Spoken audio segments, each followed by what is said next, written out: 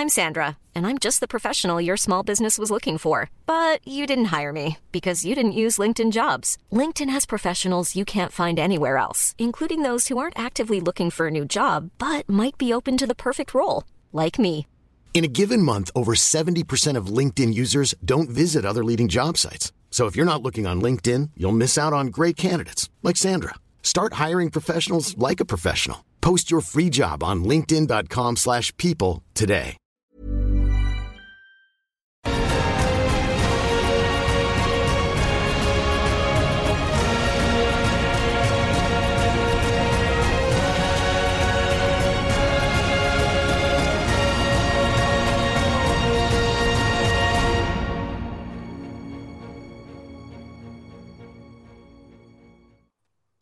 Hello and welcome along to the VMTV Rugby Pod. Great to be back again, Alan and Matt, with me as always, and great to have Ian Madigan today as well as a special guest. Ian, how are you getting on?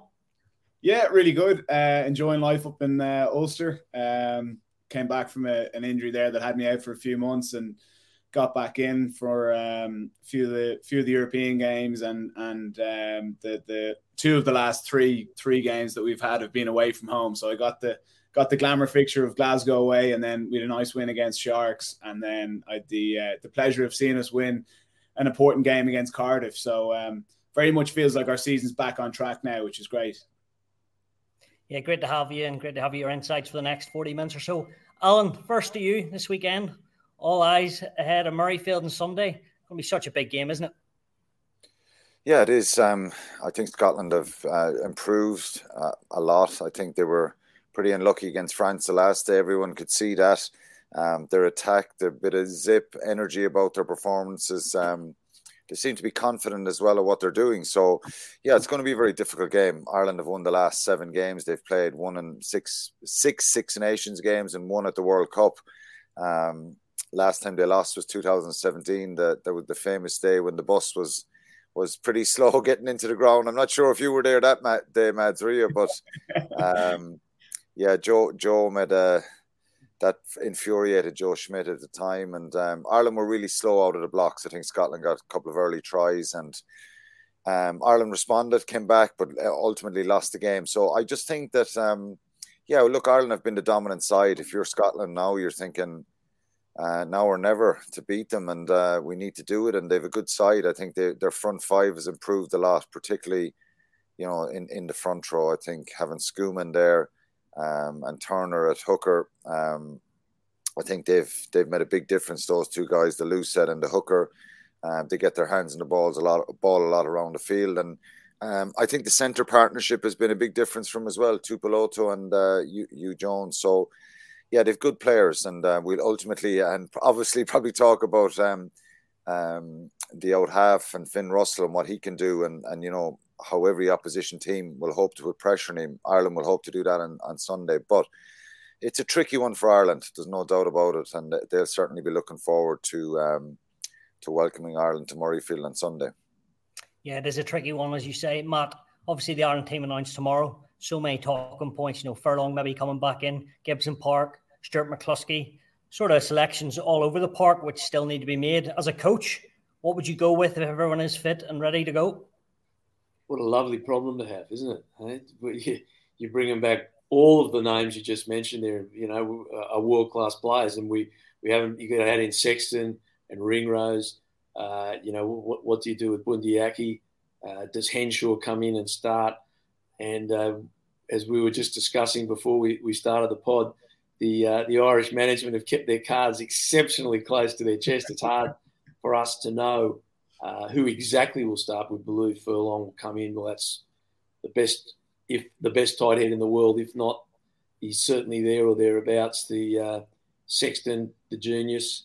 And, Jamison Gibson Park just puts pace on the game that will make the Scottish defence uncomfortable. And that's basically what the Irish game plan has been for 15 months now, is to put such pace and tempo on the game that the rushing defences that dominated the game for so many years in the Northern Hemisphere can't cope with that pace.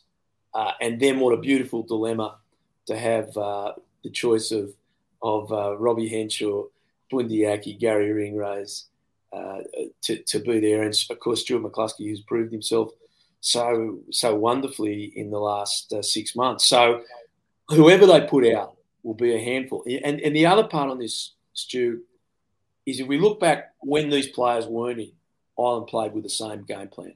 We've got to remember that phenomenal pass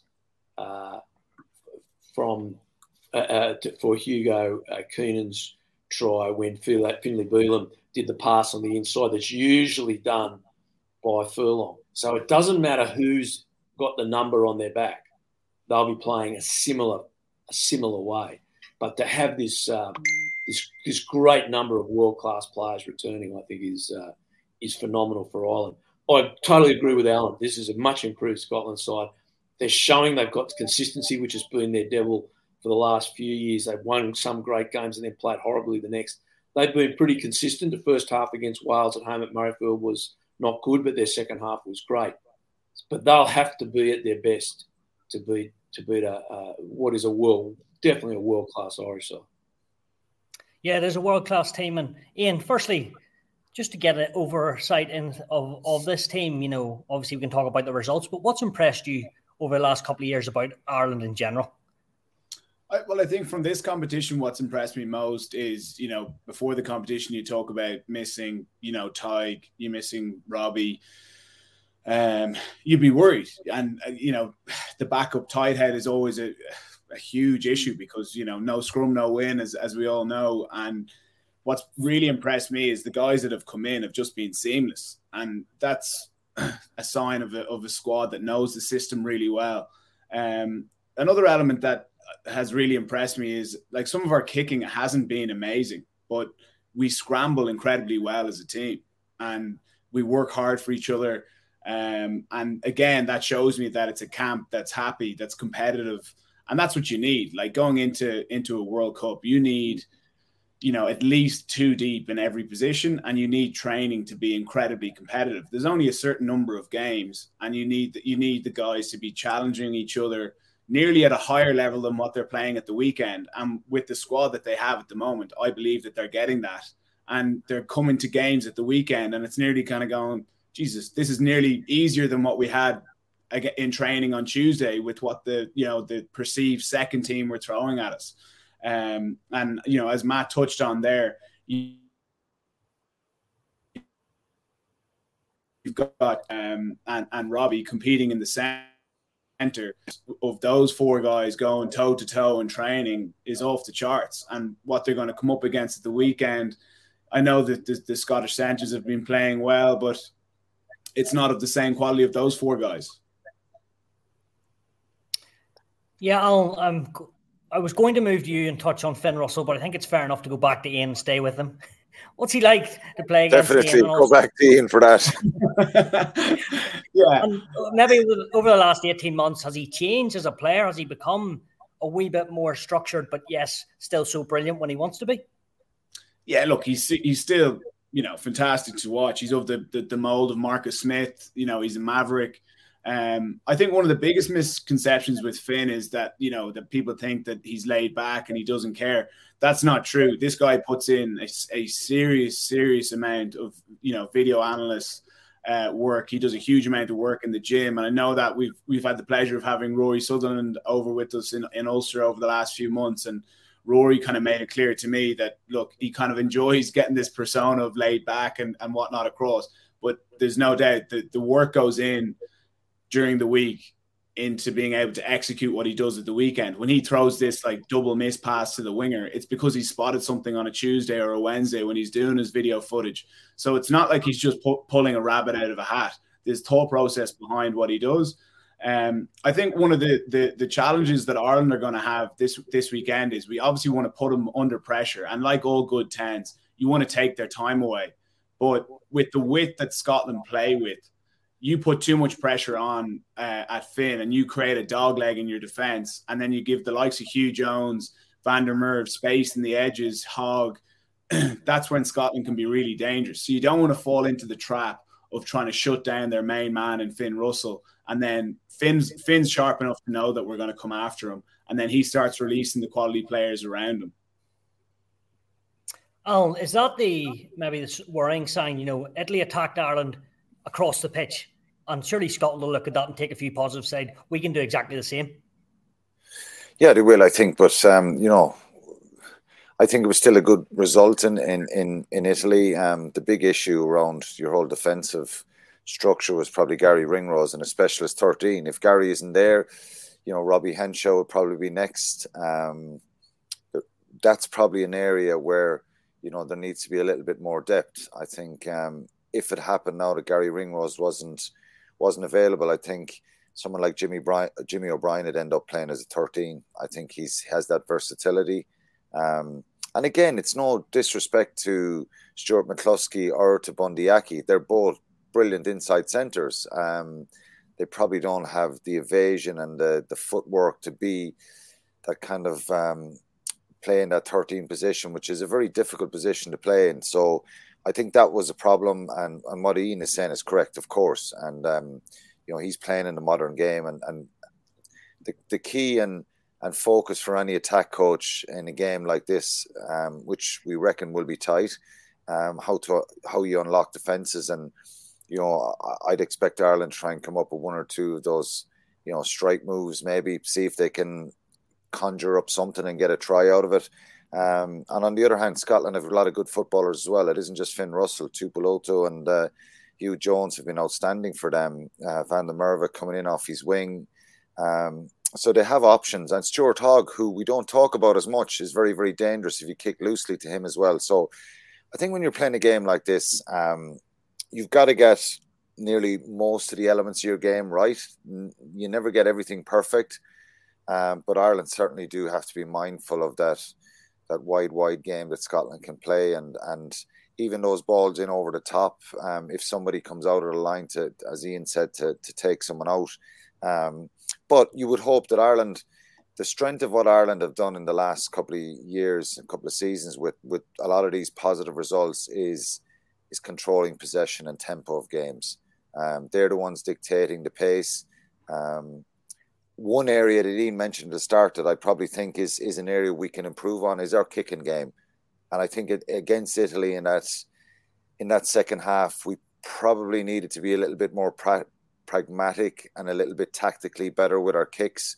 Turn Italy around, put them back there, force them into mistakes. So I think it's a game that both sides are very attack-minded, but we might get the opposite. They might cancel each other out, and it might be small margins. You think back 2 years ago, Johnny Sexton kicks a penalty to win it from touchline. We're expecting it to be a very tight game again, but Scotland will look at Italy and they'll say, yes, if you can hold on to the ball for a long time, and it's a very obvious one to say, with Ireland away, even in New Zealand, the French game, the possession they have held on to the first half against Wales.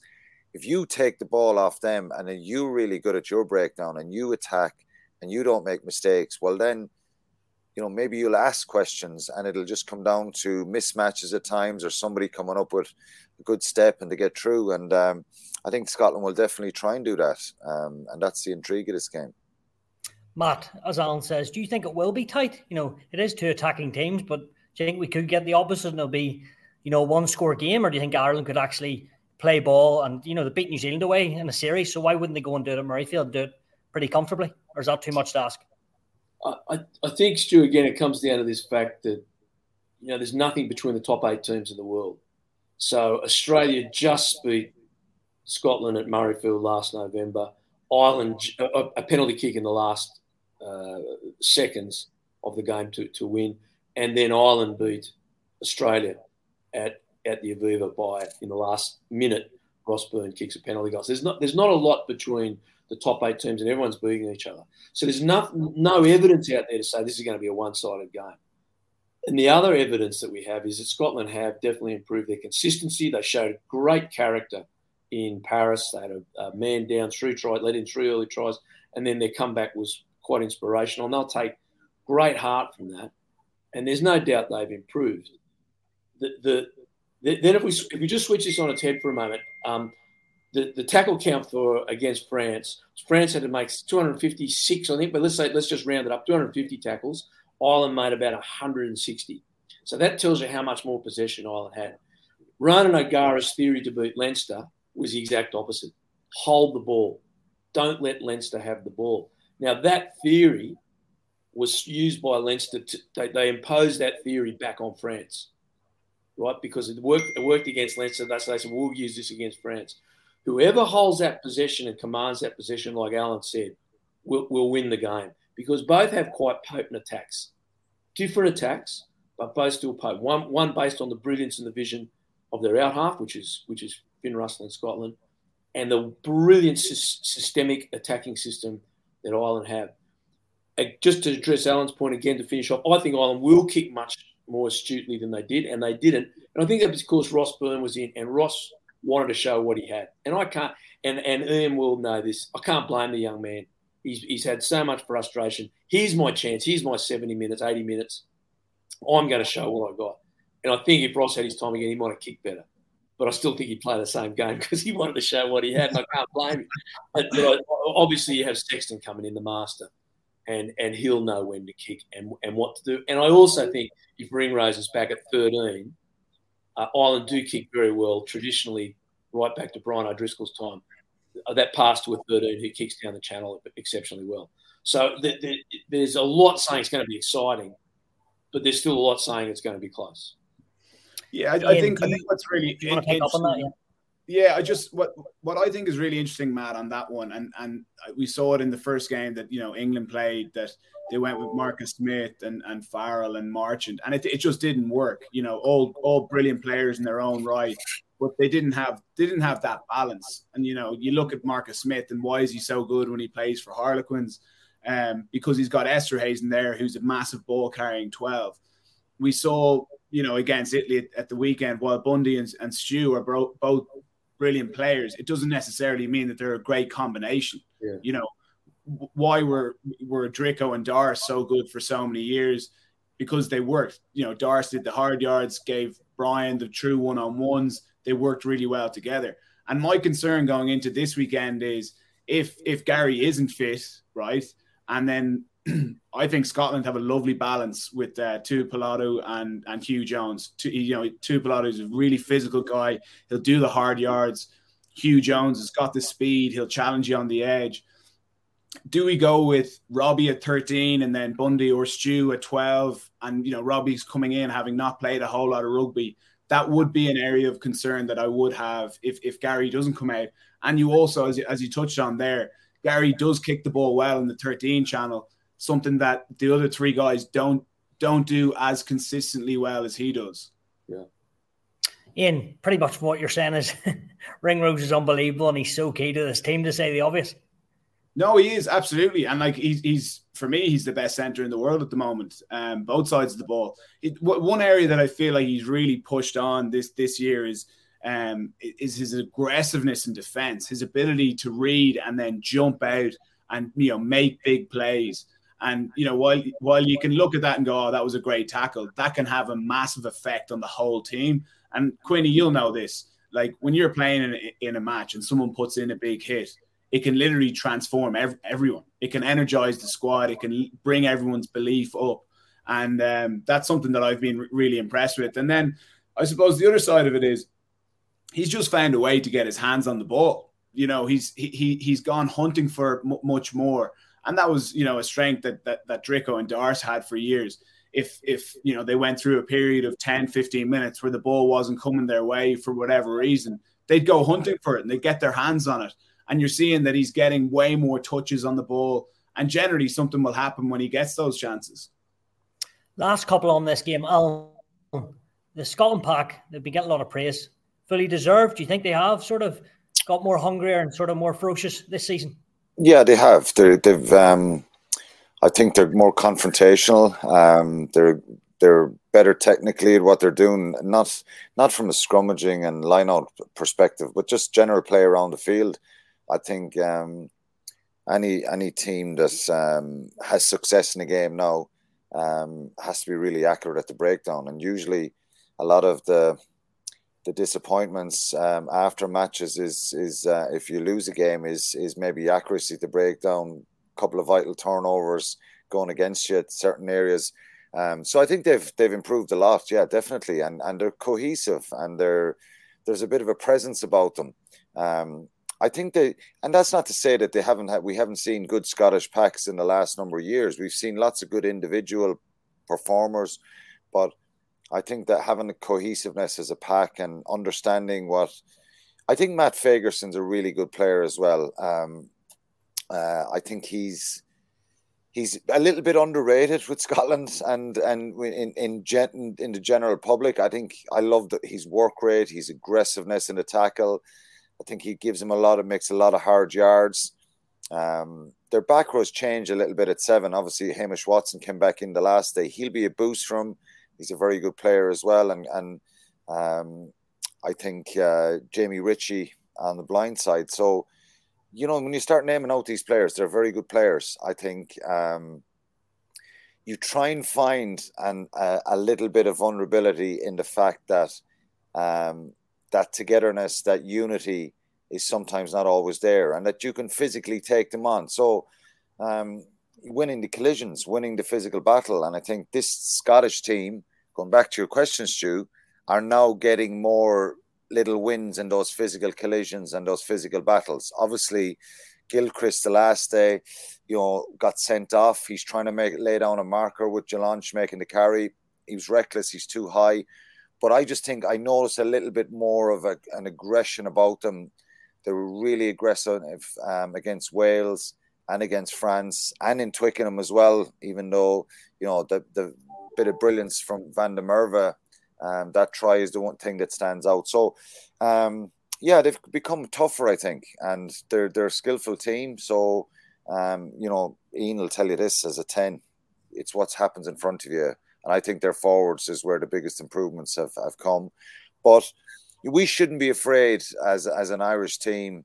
And I don't think this Irish team will be afraid of expecting to go there and win, because I think they're a very mentally strong side. I think they'll be very, very aware of if you're not on the money, this is a game Ireland could lose. But if Ireland play really well and do what we've seen them doing, ultimately good runs come to an end at times. They should be confident about going there winning, because they're an incredible side and they've achieved a lot, and mentally they're strong. And it's another big test to them mentally. It's another kind of challenge for them going forward, and I think it'll be interesting to see how they handle that. Matt, last one on this for you. We've talked about Scotland's improvements. Have they improved enough to win? Yes, they have, Stu. And that what all Alan said is 100% correct. If we look at their history in the last few years, they've shown that edge, that toughness that Alan just touched on. 2 years ago they won in Paris and they won at Twickenham. So they've had that. What they haven't had is it week in, week out. And that's the mental side of it, and probably the character side as well. And I'm not doubting their character. What I do think has changed a lot for the improvement is the leadership within the group. So we know there's been in some ways like petty but high profile blow-ups about a couple of beers after a game that should never have got out of hand. It was very badly handled by everyone involved. But that sort of tells you a bit about the leadership that was within that team. Now, Jamie Ritchie being made captain, I've always liked the way the young man played. I don't know him, but I've got to put it down to a change in leadership. I do know that after one of the incidents where Finn and Stuart Hogg went out, and I think it was Ali Price who went out for a beer when they told they shouldn't, they had a couple of beers, don't go out, we're staying home. They said, no, we're going out. I know that the rest of the group was filthy because they're the leaders. And so I think the change in leadership has been driven from within the team. And I think sometimes that's what you need to unlock the character of the rest of the group. There's no doubt in the brilliance of those three players. They're British and Irish Lions. But the character of the group is different. And they display, that's not me just making that up. We could all see it when they played in France. Paris is one of the hardest places on the planet to go. You got a red card in the first few minutes. I know France got a red card as well, but you're 19 points down. It takes character to come back from that. Not just skill and determination. It takes more than that. And I think that, to me, that's the big change in this group. And Gregor he's laboured long and hard to get this out. He was patient, but I think he's got the key to getting consistency and character to play with that team, to add to the things that the boys have just spoken about. An excellent three-quarter line, brilliant back row, and it was huge improvements in their tight five set plays and so on. But they have lacked that killer, that I'm going to do it next week and the week after, and it's going to be consistent. And they've got a bit of that now. Now, I still think Ireland have more, but there is no doubt that Scotland have put themselves in a position to win. There is, anyone who says Scotland can't win, I just think that's denying the facts. I think Ireland will win if they play to their potential. We don't know the selection, but I still think Ireland, with the players we know about, will have enough. But it would be very foolish and disrespectful of Scotland's achievements to say they won't. They haven't got an opportunity here. Well, it's going to be interesting, Matt. We'll leave your predictions to later on, your favourite time. Ian, if we move to one of the other games, England v France, looks like from what we're reading, Owen Farrell's going to be dropped for the first time since 2015, which is another massive call. You touched on Marcus Smith. He looks to come in at 10. What do you like about him? And if you were the coach, is that the way you'd go with England going forward? Yeah, I'm a big fan of Marcus. I watched him play even at the weekend. Quins were playing Exeter, and he just looked above the level, which is tough to do in the Premiership because it's a good league. I think if England want to be ambitious enough to win the World Cup, I would build a team around Marcus Smith. He is a defense coach's nightmare because he's got an incredible, bag of tricks, fantastic passer, his ability to beat defenders one-on-one. He's a very good attacking, kicking game. For a small guy, he's brave in defense. So, I'd have no concerns there. The key is, and I touched on it earlier in the show, it's who he gets paired with. You can't put him with two other ball players, and that's why it didn't work in the first game. He needs a big ball carrying, either 12 or 13, and then a ball playing player with him. But yeah, look, Owen Farrell hasn't had his best competition. His kicking is usually metronomic. That's let him down. And that does come into it. Like goal kicking at international standard, at international level is crucial. And Marcus Smith's stats have been probably 20% better than him. So that alone would be enough to get him in ahead of him. But there's no getting away from it. It's a huge call. You're dropping your captain mid competition. And yeah, look, it's going to be an interesting one. What will interest me most is who he gets paired with. Hey, I'm Ryan Reynolds. At Mint Mobile, we like to do the opposite of what Big Wireless does. They charge you a lot, we charge you a little. So naturally, when they announced they'd be raising their prices due to inflation, we decided to deflate our prices due to not hating you. That's right. We're cutting the price of Mint Unlimited from $30 a month to just $15 a month. Give it a try at mintmobile.com/switch. $45 up front for 3 months plus taxes and fees. Promo rate for new customers for limited time. Unlimited more than 40 gigabytes per month. Slows full terms at mintmobile.com. I'm Sandra, and I'm just the professional your small business was looking for. But you didn't hire me because you didn't use LinkedIn Jobs. LinkedIn has professionals you can't find anywhere else, including those who aren't actively looking for a new job, but might be open to the perfect role, like me. In a given month, over 70% of LinkedIn users don't visit other leading job sites. So if you're not looking on LinkedIn, you'll miss out on great candidates like Sandra. Start hiring professionals like a professional. Post your free job on linkedin.com/people today. Matt, I want to come to you on this because we've talked about Marcus Smith. We've done analysis pieces on him about going across the pitch, maybe when you think. And would it be fair to say you're still not convinced by him, or is that too harsh for me? I think the decision, I'd agree with Ian, like simply on kicking percentages, for whatever reason, Farrell's just lost his rhythm and belief. And it's quite extraordinary because he has a history of being a magnificent goal kicker. But going in against France, perhaps Borthwick's not taking that chance. Now, Smith comes in, he's a very, very good kicker. There's no two ways about that. My problem with Marcus is he doesn't take that form from Quins into international rugby. And I certainly agree with Ian that he needs a really powerful ball running 12. But then what Marcus does so brilliantly at Quins is takes the ball to the line. He's brave. He goes deep. He's got incredible footwork, and his passing game at the line is fantastic. Brilliant to watch. Create space, and they score tries. It just does. He's just playing so deep in a white jersey. If he plays deep again, England will lose. So it's a big call from Borthwick. It's a big call. I can understand it for the kicking alone, but if Smith continues to play deep at international level, and he passes to a ball running 12, which I believe they will select, you're still going to have Dante and Gael Fickou, just there ready to eat them up. So Smith has to take the ball forward, and that's his problem at international level right now. Look, and to answer your question, I don't write him off in any way because his skill level is too good. But it is taking him a long, long time, longer than I thought, to adjust to the international game. And this is a big week for him because he's playing, one of the great teams and one of the great backlines in world rugby at the moment. Alan, breaking news here. Don't know if you can see. Ollie Lawrence is at 12, Slade's at 13. And also, Alan, I want to get your take on France. They haven't won at Twickenham in the Six Nations since 2005. It's hard to believe that. It is, yeah. It's hard to believe that, yeah. And with that team just coming out now, it is Marcus Smith at 10. So Owen Farrell is on the bench, I think. And it's an interesting one. Obviously, the boys, have an opinion on it as well. And Matt has been talking there about the depth of Marcus Smith and stuff.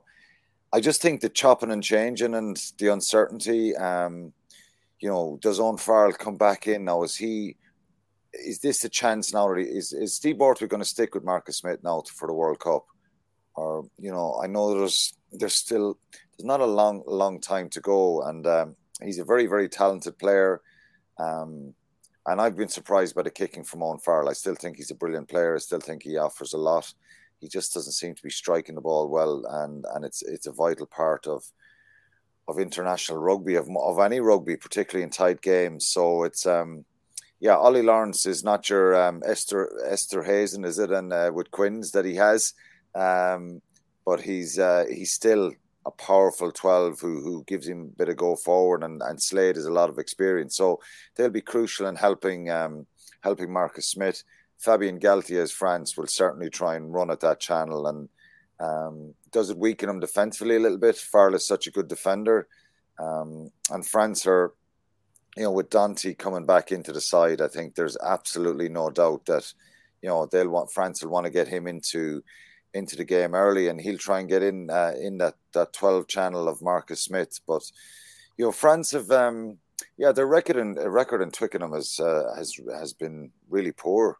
I think always question marks about the psychological mentality of French teams in a travel, whether that's in Europe, in the Champions Cup or in the Six Nations. There's a little bit more vulnerability about France or French teams when they travel. I think it'll be really interesting to see how they react after what happened in Dublin a couple of weeks ago. Because I think if they had their time back, they would have played differently. I think they would have tactically tried to get more territory. They got drawn into a bit of a kamikaze first half in that game in Dublin. It was incredible to watch. But it wasn't the France that we've seen smother and out-muscle teams in the last 12 months. And last year, Six Nations, they did that brilliantly, and they did it in November again. So I just think France are probably learning how to deal with this elevation of being favourites for Six Nations, being favourites probably for the World Cup. I think they'll get better, and I think they'll go to Twickenham maybe with a few tweaks in their game plan, particularly at the start of the game. But they're a brilliant side. They're absolutely incredibly powerful. I think they missed Cameron Walkie in the second row. I think he was absolutely outstanding for him. Great line-out operator. For sure, Flamont is a good player, but he's not the same player. I think Walkie is a brilliant player. Jelange is a loss to him. I know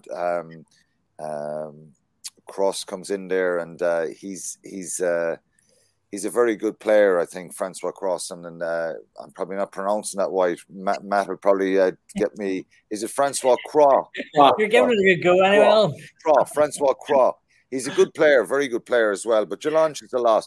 But if you look across this French team, they've Mo Vaca back in the bench. That's an incredible impact off the bench from him. He's a great player. So every team will have a couple of injuries, but I think that we'll see a reaction from France here at the weekend. The really intriguing part of this game for me is I think England, even though they have been fairly bland in their approach, they're still going to be a handful for anyone to beat them, because physically they're still quite a powerful side. Ian, just a final one on the 10 jersey with Smith in there. Surely, to say the obvious, in your career, whenever you know you're starting a run of games, it's probably the most confident you'll feel and probably play the best. Would you nearly think Steve Borthwick would put the arm around him and say, you are the man to lead us to the World Cup? Or is he not ready to say that to him? And also, going forward, to get this attacking England backline going, surely you need to run a 5-6 games, or do you not get that anymore? Well, I think the game against Exeter at the weekend was really important for him, and he looked like a guy to me who was full of confidence. He didn't look like someone who'd been affected from the first couple of rounds of the Six Nations. I think another really important point is this is Borthwick's first campaign. So he's had 3 games, but he's also had a training week before the last round, and now he's had another extra training week before this round. So, in my view, those training weeks in his system is crucial. The way Leicester won the Premiership was by kicking the ball a huge amount, playing the ball in the right areas. Is that Marcus Smith's natural game? No. But is he going to do his very best to please Borthwick and show him, look, I can do the kicking game, but I can also get the balance right, and I'll know when to pull the trigger when we're on to go, when I'm on to go myself, when I'm on to release other players. So while it wasn't there in the first game, we're now much further down the track, and there's no doubt that Borthwick's not going to say, look, you're my man now, but he's going to try and say, look, you've been training well, you're learning the system, this is what I want you to do in certain situations, but at the same time, you're Marcus Smith. Trust your instincts are good, play your game. And I actually think England are going to win this weekend. I really like Ollie Lawrence in the midfield. I know he doesn't have a whole lot of experience, but he's a very physical player. He's a smart defender. And I've always been a big fan of Slade. So I think England could turn them over this week. The predictions keep on coming, even before the end. Alan, final game of the weekend. Italy v Wales. I know who you're going to say is going to win this game, but Wales in such a terrible place. Italy improving all the time. Is this, back-to-back wins for them? Is this the way it's going to go? It's going to be a really difficult game, and I think I was reading some press and some kind of questionnaires online about how will Wales do on Sunday or on Saturday in Rome. It's going to be a very difficult game for them.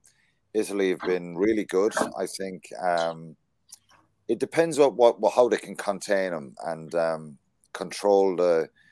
If Wales decide to go to Rome, play 2 phases and kick the ball up in the air, well, there's only going to be one winner, and that's Italy. They've got to be so much better in their attack. Warren Gatland has made another 6 changes again. I don't know. Is it just rolling the dice with different guys? And just seeing what they can do. And even though he says he's deeply hurt and upset by the losses, I'm not sure, where Wales are at the moment. What the evidence we've seen has been really, really poor. I think they had obviously that 20-minute period in that Ireland game where they looked so much more energetic. They seemed to be stringing passes together, getting over the gain line, attacking Ireland. Ireland were hanging on for parts of that game. But, I think he's just got to stick with the young players now. Daffyd Jenkins comes back into the second row. Alan Wynne-Jones didn't play well against England the last day. Jack Morgan comes back in again. So there's been so many changes from Ireland, Scotland, England. I think he's got to try and get some continuity with younger players and just work with them. If the results are not going to happen, Liam Williams comes back in at fullback. Why wasn't Liam Williams playing against England? I know Lee Halfpenny is out, but I just can't understand why Louis Rees-Zammit is on the bench. I don't care what team you are in the world. I'm having him in my team, whether it's left wing, right wing, fullback, outside centre. I don't care. I think he's the one player that can just do something magical. But it's again, on paper, it looks like a decent team, and I've probably said that a few times in the last. Watching Wales since the start of the competition, and the players have let Warren Gatland down here. I do give that there's mitigation around their attack, because number one, it doesn't help when maybe your hand has been forced to make all these changes because guys are not performing. But also Alex King, the attack coach, had very little time with them, and that's a danger for Wales at the moment. Given that we're 6 months out from a World Cup, so Italy they've looked the opposite. They've looked like that they're really cohesive. Their attack is full of variation and confidence. And I think it's stating the obvious here. I'm sure the boys will agree with me, but Italy will think this is the one. This is the one we're going to win in the Six Nations. We have to believe we're going to win this one. So if Wales go there and kind of stop making mistakes and actually attack and string some passes together and get to multi-phase, of course they can win the game, and you'd expect Wales to be able to do that. But I think they're in such a precarious position now, Wales, that they'll be really, really nervous about this. If they use that energy in the right way, it may get a result from. But you'd have to fancy Italy. Matt, all these changes can't help. No Alan Wynne-Jones in a squad, no Dan Biggar. I know we're talking about bringing the youth. Is that what he has to just stick with, as Alan said? And as a coach, if you're making all these changes every week, are you really that confident going into the weekend, or how does it work in a coach's head? It doesn't matter about the coach's head; it's the boys' head, isn't it? The players' head. And changes now. To be fair to Gatland, he said he was going to change things up, and he said his older players aren't going to play every game. I think he's trying to prolong them. They have got some good guys, good young guys coming through, and they have been selected and have been given an opportunity. They haven't done much with that opportunity, it has to be said. Now, Alan, if we come back to your question, Stu, I think this is an extraordinary game in the history of the Six Nations. When's the last time Italy were favourites for a game? I don't know if they've ever been favourites for a game. I think they're favourites to win this game. Yet, all the pressure sits on the shoulders of the Welsh, because they know they're in a disastrous position. They've played appallingly. They know Welsh rugby is in, well, it's a cliche, but it's turmoil. It's they don't know where their future is. All these factors are at play in this game. And then you make another 6 changes. And as Alan alluded to, the problem I have with looking at Wales, I can't tell you the framework, the structure that they're playing in attack. I can look at Italy and I can see a definite change to a framework and a structure, and the Italian players, to their credit, are using it and they're playing it very, very well. And that's one of the main reasons, not the only reason, but one of the main reasons we're seeing such a resurgence in the performance of the national team. I can't say the same for Wales. Now, if I'm taking what Alan says is true, King has had very little time with the team. Hopefully we'll see something. But wow, in the last game, I saw Owen Williams screaming for his forwards to come around the corner. And on television, I couldn't work out why. And Alan told me later on, he was at the game, saying that the forwards just weren't getting it. They looked exhausted. So is it their conditioning? I don't know. Is their conditioning a factor? So all of this is saying, Stu, Welsh rugby is just in a position where none of us could suggest they're going to win with any sort of certainty, or where, I always say, where's the evidence? And I can't find any. Now, usually Italy of the last 10 years, you'd say, but that's still enough to beat Italy. I don't know if that's the case this week. If the Italians come out and play for 60 minutes like they played for 60 minutes against France and Ireland, they'll go very close. They'll go very, very close, and then they should win that game. And if Wales don't improve drastically with the ball in hand, they will lose the game. Be some story beating them last year at home and then going, in Cardiff and then winning this weekend. And if we stick with Italy, the game plan, running from everywhere, but they're doing it with intent and there's real strategy to it. Being Garbisi, and Breck's outside him there at 13 must be great to play in, but they look dangerous, don't they? Absolutely, yeah. And I think if Garbisi was playing in the first game against France, I'd have full confidence that he would have got them over the line. There's a big step down to Tommaso Allan, and you could see at the end of the French game he was kind of shaky, and they just needed someone to really step up and drive them over the line. And I don't think they'll have a better chance of beating France.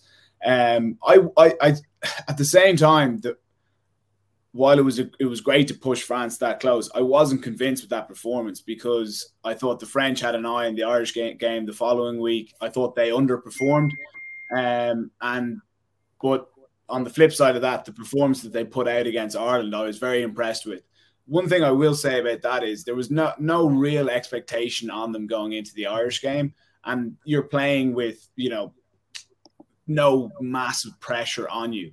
This is the first time in the competition that, as Matt said, they're favourites. So how are they going to deal with that? Are they going to still play the same expansive kind of carefree rugby, or are they going to go, right, we're going to be a bit more tactical, try and play the game in the right place? And on Matt's point, which I thought was very interesting, like watching Wales, I'm trying to figure out, what kind of style of player they're playing. And at times they just look absolutely exhausted.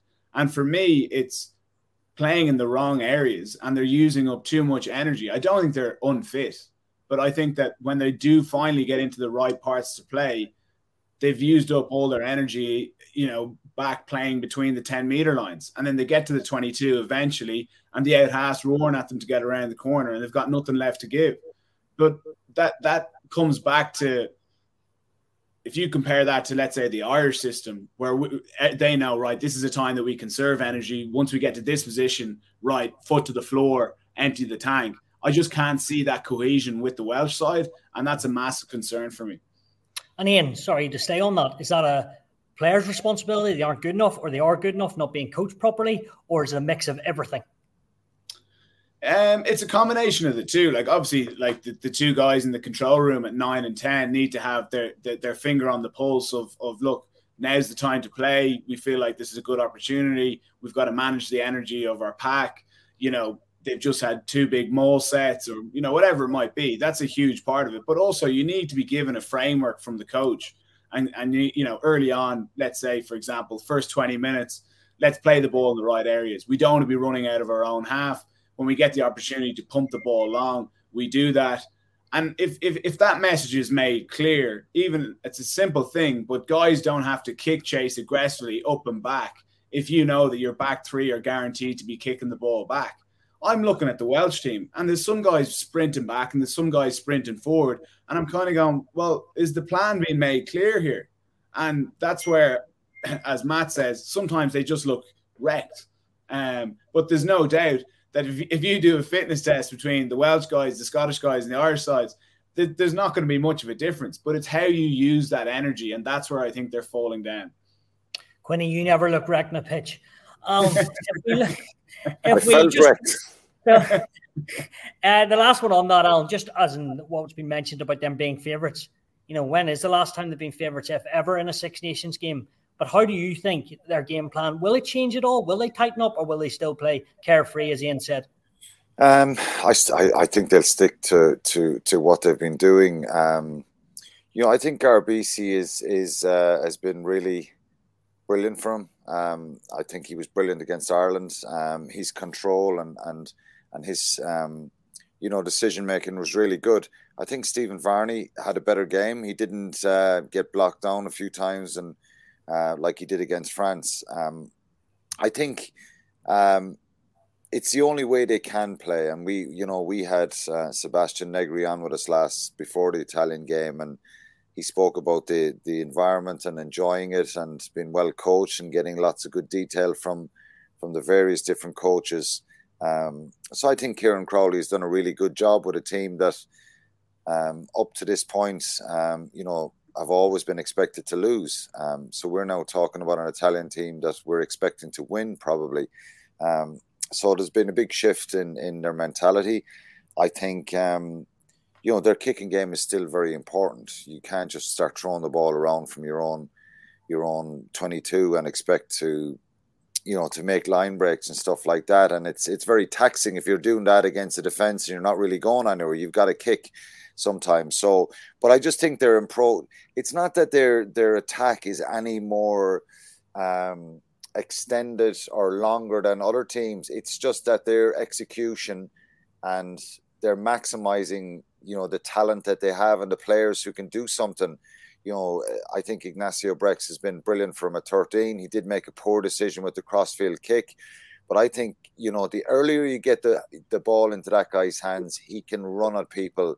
He has the confidence to take people on. I think Capuzzo not being in the side this week is a loss for them. That's I think the Welsh will be pleased that he's not there. But right across the board, I think they've good footballers. I think if you look at Menoncello, he's a brilliant player as well. I love his confidence. So you're picking a lot of players. Padovani, great runner with the ball. So there's players in that field now that are not trying to bosh people. Traditionally Italy would be in your face, trying to be really aggressive. These guys now are trying to find space. They're looking for gaps. They're looking to create things. And I love the fact that when we watched them play that's what they've been doing. I think their back row has been absolutely outstanding for them. I think they've been very, very influential in their approach. Lorenzo Canone at number 8 has been outstanding. The number 8, Negri, and Michelo Lamero, the captain as well. So lots of good elements to their game. But the challenge is they're at home now, and how will they deal with expecting to get a result here? Well, we will find out. Right. It's been a pleasure, but we need predictions. Matt, because Alan spoke there, we need you first. What are we saying? 3 games, who's going to win? Well, there's 3 really tight games, aren't they? 3 really, really tight games that could go anyway. But I'll start out and let Quinny run off my shoulder like he always does. Mate, Ireland will win in Murrayfield, Italy to win at home, and France to win for the first time since 2005 at Twickenham. Alan, you're next. Don't be copying him now. No, I won't. I'll go for 3 home wins. Oh, wow. Okay. Quinny. Big call. I've got to hear you what? The way that you think Scotland are going to win. Come on, say it. Yeah, the way I'm picking this is everyone will say I'm wrong. Ireland will win the game, and it won't really matter. But if Scotland were to win, then I'd be seen as an expert. Really, what a call for me. No, I think it's going to be very tight. The way this Ireland team are going, I find it to be incredibly difficult to say that they can't go there and win and won't go there and win. So I think it's Ireland, England, and Italy. So you've changed. They're not 3 home wins then? No. I was just drawing you in there and see what your reaction was. I certainly did get drawn in. I'm going Ireland, England. I think England will possibly beat France because I think they might just improve a little bit more. I think they might physically match France. And Italy to beat Wales. Nice. And Ian? I think Wales are going to beat Italy. I just think they're going to find enough. I don't think Italy are going to deal with the pressure of being favourites. I'd agree with Quinny. I like how England have set up there with Smith, Lawrence, Slade. So I'm backing them to beat France, and then I'm going to say the Irish game is going to be a draw. I'm going to sit right on the fence. And if it comes off, I'll be the true expert. Doesn't work like that, mate. Doesn't work. Doesn't work. That. You get a few splinters there. It's been an absolute pleasure, Ian. Great to have you on, your insight. Don't forget to join us and tune in on Saturday as Italy take on Wales on Virgin Media, and also England play France. Thanks for joining us, man. Thanks. Cheers.